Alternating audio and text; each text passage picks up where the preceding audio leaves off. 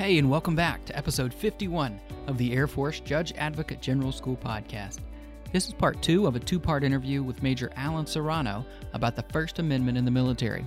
We'll pick up right where we left off with Major Hanrahan's conversation with Major Serrano.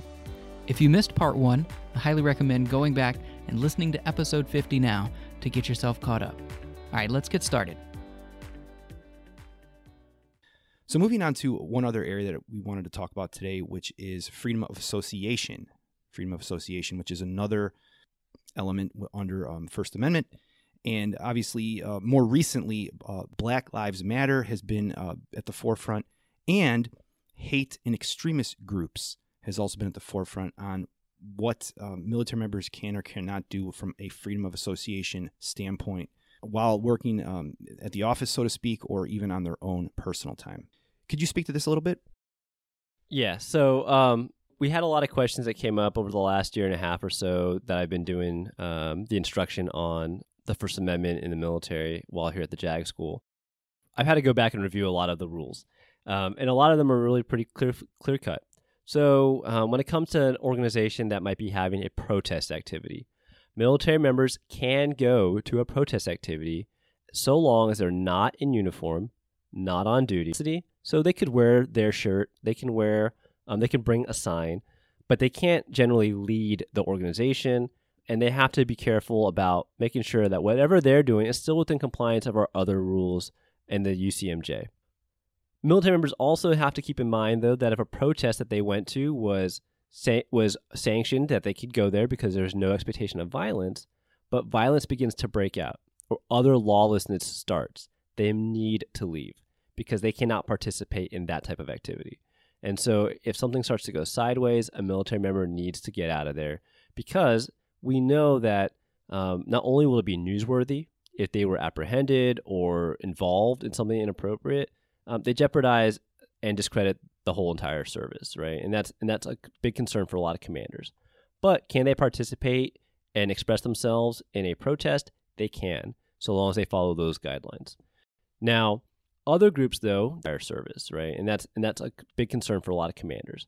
But can they participate and express themselves in a protest? They can, so long as they follow those guidelines.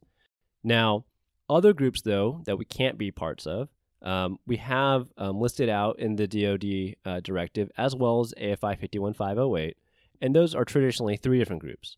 Those are criminal gangs, hate groups, and extremist organizations. All 3 of those have definitions in the AFI that explains what we mean by those. The big one in the news recently, I guess most recently, has been extremist organizations. And a lot of folks have asked me about this, and they ask the commanders about this all the time. One of the big things that I've commonly heard or read online has been kind of this mischaracterization as to what is the definition of an extremist organization or extremist doctrine. So I'm going to read from the AFI because it's pretty clear in the AFI. But it's not limited to a common belief, which might otherwise be politically or socially acceptable, but that espouses the use or threat of force or violence to obtain their goals. So really, I think when we talk about what is an organization that we can't be a part of, particularly for extremists, extremism is characterized by violence. That's really the line we're drawing. And, the definitions of these are in the AFI. Military members are to reject participation in any of these 3 types of organizations, criminal gangs, hate groups, or extremist organizations. And they can be punished if they're actively involved or actively participating in such a group. Now, a lot of people have asked me, what is an extremist organization? Like, which group is it? Can you give me a list? That's really hard. There are definitely some groups that when you look at the definition, right, do they espouse or do they threaten to use violence? Yes, you can say for sure because in there. When you look at the definition, right, do they espouse or do they threaten to use violence? Yes, you can say for sure because in their charter, it's in what their leadership says. Yes, this is an organization that is clearly an extremist organization because at the core of their identity is this threat of violence. But others are more difficult, and a lot of extremist activity is online, which is extremely fluid. So I often tell commanders, don't worry about so much the labels that we're using of the organizations. Worry about the behaviors we're seeing or the behaviors they're advocating for. And that's really how you'll know if this is a group that either has an opinion that we disagree with, but they're not advocating for violence, or if they've crossed that line and we can categorize it as extremist activity because they are advocating for or actually using violence to accomplish their goals. I really think that line is clear. The threat or use of violence is a big one. A common example I give to a lot of folks who are struggling with this is the Unabomber. That is a case that people, I think, get wrapped up about what is extremist activity, is my political ideology or belief considered extremist? And the answer there is no. Your ideology or belief, as the AFI says, is not going to be determined to be an extremist belief or ideology. Does the ideology or belief, is that group or that individual advocating to use violence to accomplish those goals? And so the Unabomber is a perfect example because he had certain beliefs about society and technology, which is, neither really here nor there on the political spectrum, but he had these beliefs. Had Ted Kaczynski actually just had maybe a forum at a university, published a paper, his beliefs, not a problem, right? He's entitled to those. But he decided the best way to get his message across was to mail bombs to people. Well, there you go, right? There's the violence. And so by having a certain set of beliefs, not an issue, crossing that threshold to violence or using violence, that's the threshold to violence or using violence, that's the problem. That's clearly extremism. And that's the way we apply the AFI and its definitions. Again, thank you for fielding those questions. And I know we're just kind of just dabbing into some of these a little bit with freedom of association, but there's a lot more there. And those were just some of the topics that have come up more recently. The last area that I wanted to talk about briefly was freedom of religion. And I know this is an area that you've spoken about in detail. Could you offer maybe just a quick overview on this and kind of where we're at today in 2021 and beyond with maybe some of the hot button issues in freedom of religion? Freedom of religion is another hot topic that people love to ask us about, and JAGs often are asked about where the limits are for freedom of religion in regards to the First Amendment. And so the military has a duty to ensure that we do not try to establish any official religion and that we don't prohibit or discriminate against difference or faith or non-belief or non-faith. And so we kind of strike this really fine line because we're trying to be inclusive of all airmen, which is what we should be doing. We go to great lengths to make sure commanders understand this and that we're not giving this appearance of an atmosphere where someone's religious beliefs are either going to be favored or held against them. So that's a big thing in the service. There are lots of outside groups that would prefer us to have no religion in the Air Force or the DoD. And there are a lot of outside groups who believe we need more religion, right? You can take your pick. The big thing for a lot of military members is to realize that any religious freedom issue or religious establishment issue is generally something that we can resolve by going to our subject matter experts. So we have a very strong relationship here at the JAG School with the Chaplain School right across the street. The Chaplains Corps is a subject available to commanders and military members on religious issues. And JA, your judge advocates, are also available for these constitutional law issues. And we often team with them in many of these areas when we have to resolve a religious expression or establishment issue. A very common issue right now that comes up and people ask about is religious accommodations. Can a member grow a beard if it's required by their religion? Can they serve in this capacity? And we follow what we apply is the Religious Freedom and Restoration Act. And we look at, does the military's restriction on certain religious activities, are we going to substantially burden your practice of your faith? Or are we going to force you to do something that your faith does not allow you to do? And so when you look at this analysis, it's actually been codified in our uniform reg, Air Force Instruction 362903, for these religious accommodations for certain headwear and uniform items that might be brought up by a military member. You'll see that in there we have a pretty good program that we are generally going to accommodate unless the mission prohibits that. And so, for example, you will often see in the religious accommodation memo that the person receives granting their accommodation that they can express their religious preference through, let's say, growing a beard, if required by their religion. But if they're ever in a situation where the military mission requires them to don, let's say, a gas mask that would be inhibited by a beard, then they're going to have to shave. Once they are no longer in the condition where they need to don that gas mask, they'll be allowed to grow their facial hair back out. And so really it's this where we are allowing members to express their religious identities, but just like everything else under the First Amendment, if it conflicts with the ability of the service to execute its mission, sometimes our constitutional rights will take a backseat until the mission is accomplished. And that's a great one that you can see. The same thing for religious headgear. In the Air Force, we have rules about what you can wear on the flight line. You don't wear covers or hats or other garments on your head because they can fly off, get sucked into an engine. It just represents danger. And so in that situation, the accommodation you're going to see is going to say that if they're not on the flight line, they can wear their religious head garment.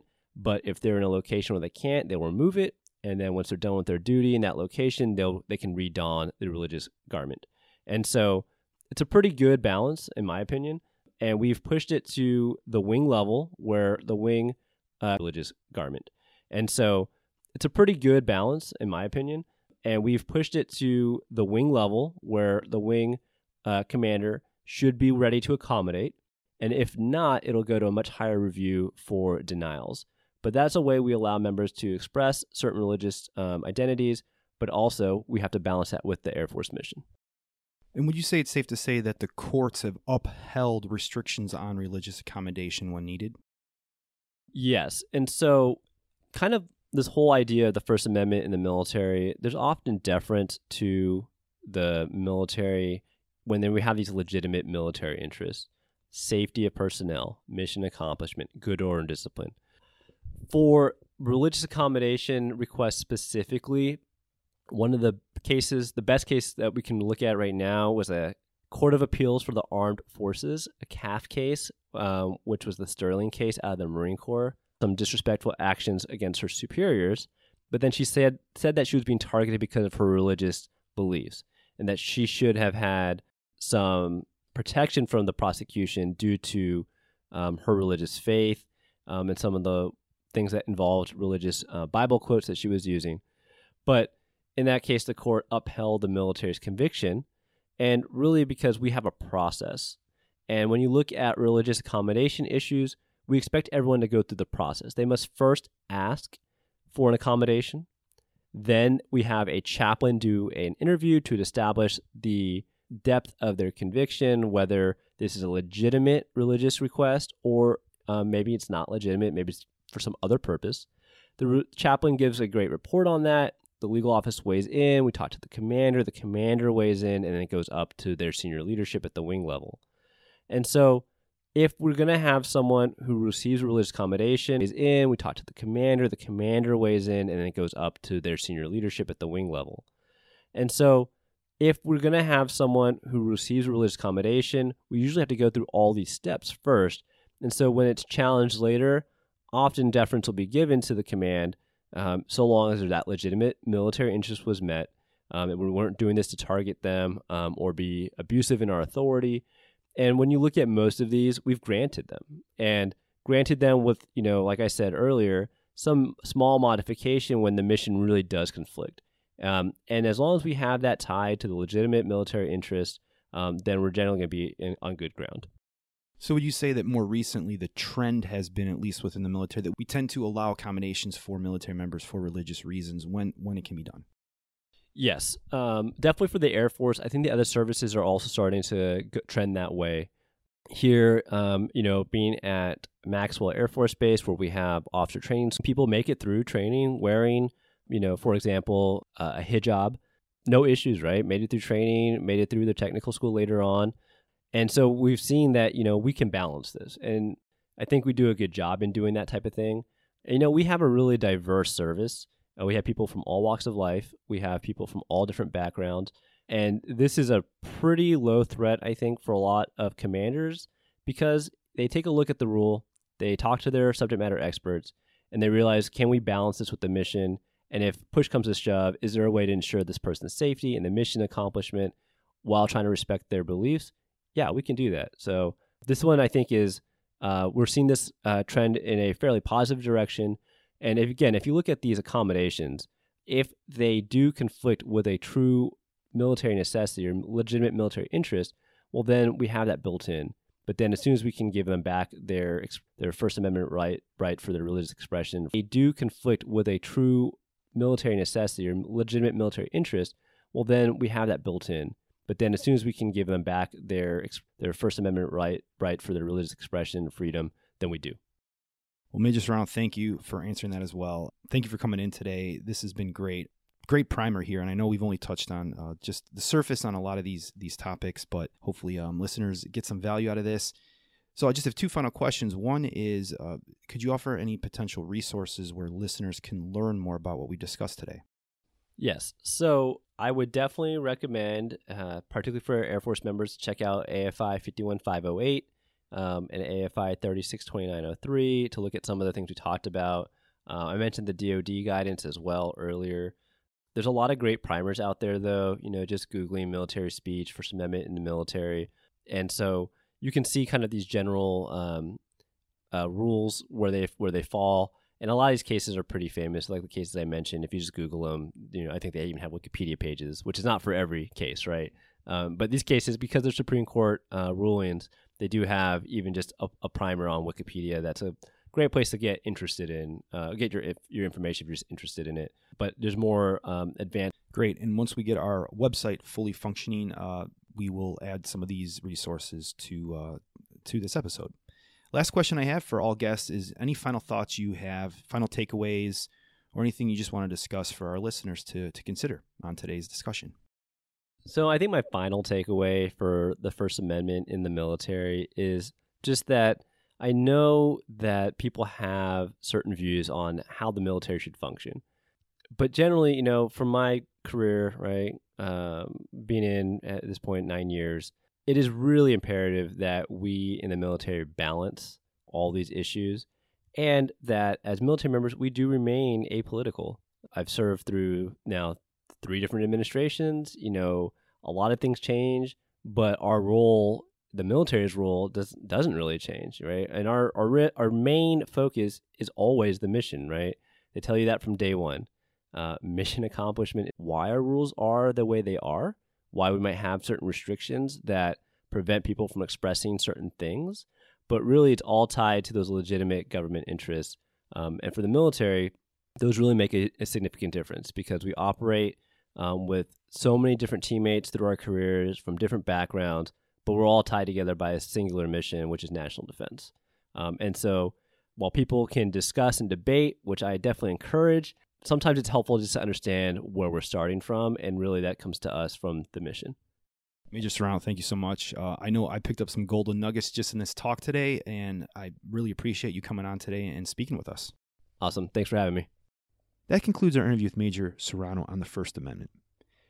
Before we jump into my takeaways, I'd like to quickly reference what the First Amendment says.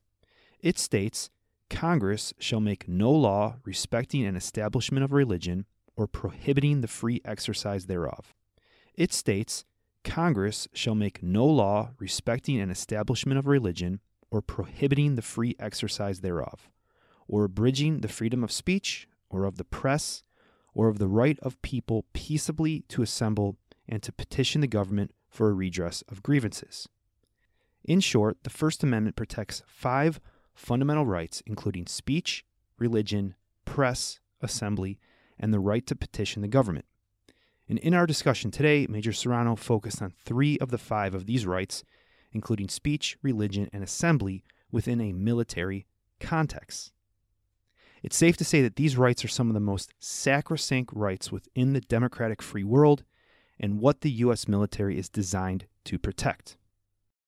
A main theme within the interview that Major Serrano stated is that you don't give up your constitutional rights when joining the military, but certain rights may be curtailed. Association and religion. So for my top 3 takeaways, I'm going to briefly talk about freedom of speech, association, and religion. Number 1, with freedom of speech. Major Serrano discussed two seminal cases that highlight this point, including U.S. v. Schenck, an early 20th century case that limits First Amendment freedom of speech when it could adversely impact the war effort, and a 1974 case, Parker v. Levy, that limits free speech in the military if that speech interferes with a legitimate military interest, such as maintaining good order and discipline or mission accomplishment. Ultimately, the decision to limit speech cannot be an abuse of authority or arbitrary and capricious. Another case that Major Serrano mentioned was Greer v. Spock, a 1976 case, which basically states that where we stand impacts our right of freedom of speech. And the case held that a military installation is generally not considered so long as there is a rational basis for restricting freedom of speech. Commanders should consider two main questions here. First, is there a legitimate government interest in restricting the speech? And two, can the commander restrict the speech in a content-neutral way? Another point to take into consideration when it comes to speech is that the rules can be different for active duty members versus civilian employees working on a military installation, depending on what the context is of that speech.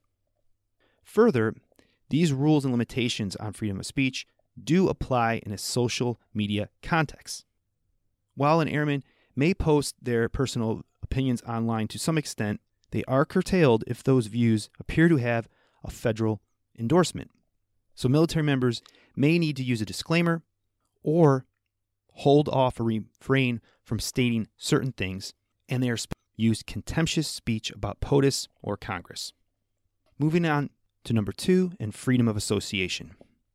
Major Serrano discussed, for example, how military members can go to a protest activity so long as not in uniform, not on duty, and they have no reason to expect violence.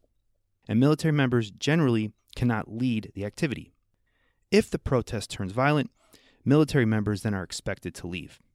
And this clearly became an issue in the January 6, 2021 demonstration at the Capitol, where violence ensued. Further, military members cannot be a part of criminal gangs, hate groups, and extremist organizations. And these are further defined under Air Force Instruction 51508.